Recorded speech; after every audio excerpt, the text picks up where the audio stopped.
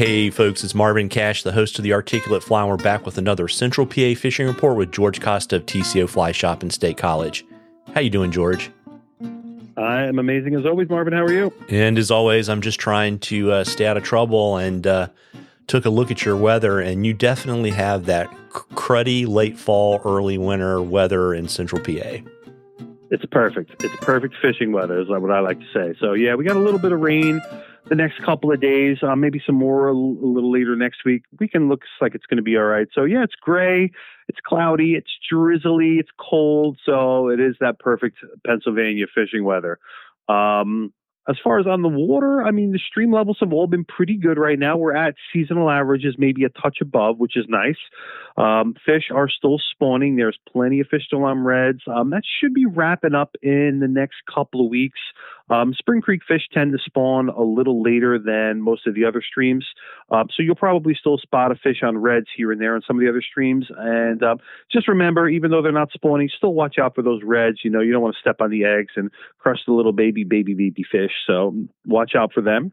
And other than that, the fishing's been pretty good. The streamer bite's been good this past week. Guys have been getting plenty of fish, chasing and moving for that. Nymphing has been good.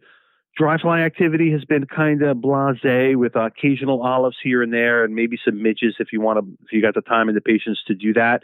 You can muster some fish up. Other than that, we're in pretty good late fall, getting into winter kind of shape here. Yeah, and I would imagine the rain's probably helped the steelhead bite up on the alley too, right?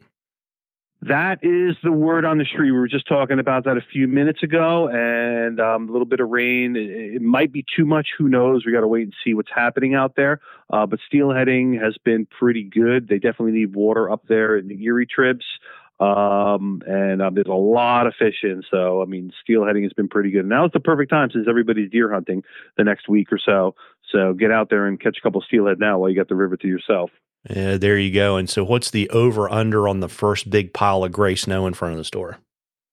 Oh, please, don't jinx me like that, please. It could be tomorrow. It could be a week. But I don't know. Maybe middle of the month is my guess. Maybe another 2 or 3 weeks we'll probably see the nice gray snow out here. Yeah, and I assume you've been doing lots of crunches to get ready to shovel, right? No, I'm too old for that. I got the younger guys to do that. Makes the coffee and the Yeti taste all the better, right? Exactly. I just watch. Go shovel the snow, kid.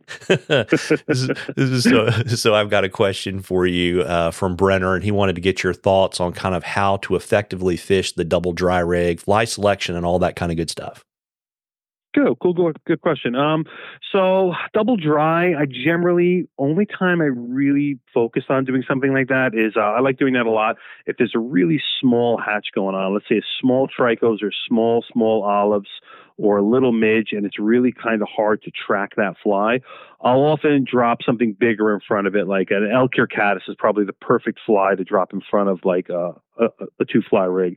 Something bigger, bushier that you can track up front, and then off the bend of that, I generally will drop down a tippet size or so. So I'll run like let's say a 9-foot 5X leader. I'll drop a size 14 elk ear caddis on that. Off the bend of that, I might go down to 6, maybe even 7X if I'm fishing really small.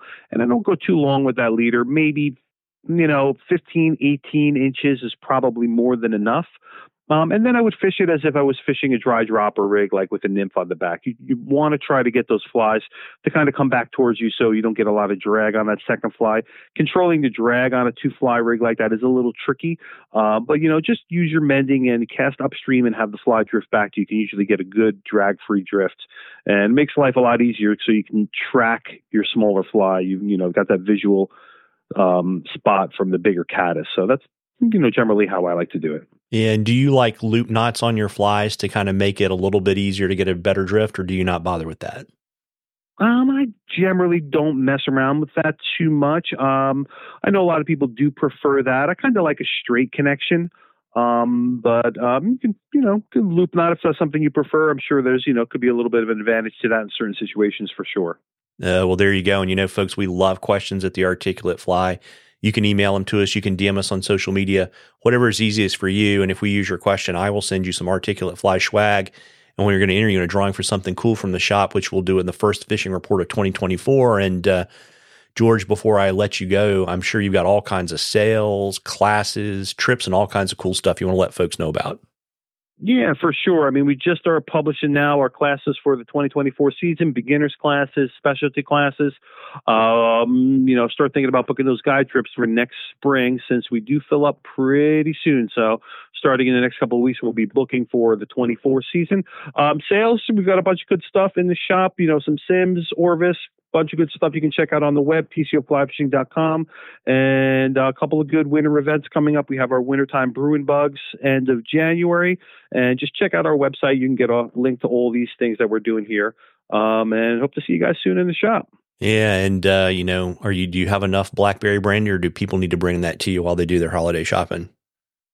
I'll always have more blackberry brandy, always more. And if folks can't find blackberry brandy, what's choice number 2? Whiskey will do just fine, thank you. Yeah, well, we'll stop there. We won't talk about Scotch, sipping whiskey, or Irish whiskey. We'll just stop there. Maybe you're an equal opportunity whiskey drinker. I'll take whatever anybody wants to give me. There you go. Well, listen, folks, I know it's cold, but as I always say, it's going to be colder in January and February than it is right now. You owe it to yourself to get out there and catch a few. And if you're afraid you're going to get too cold, sit down at the vise and crank out a half a dozen or so. Tight lines, everybody. Tight lines, George. Take it easy, Mark.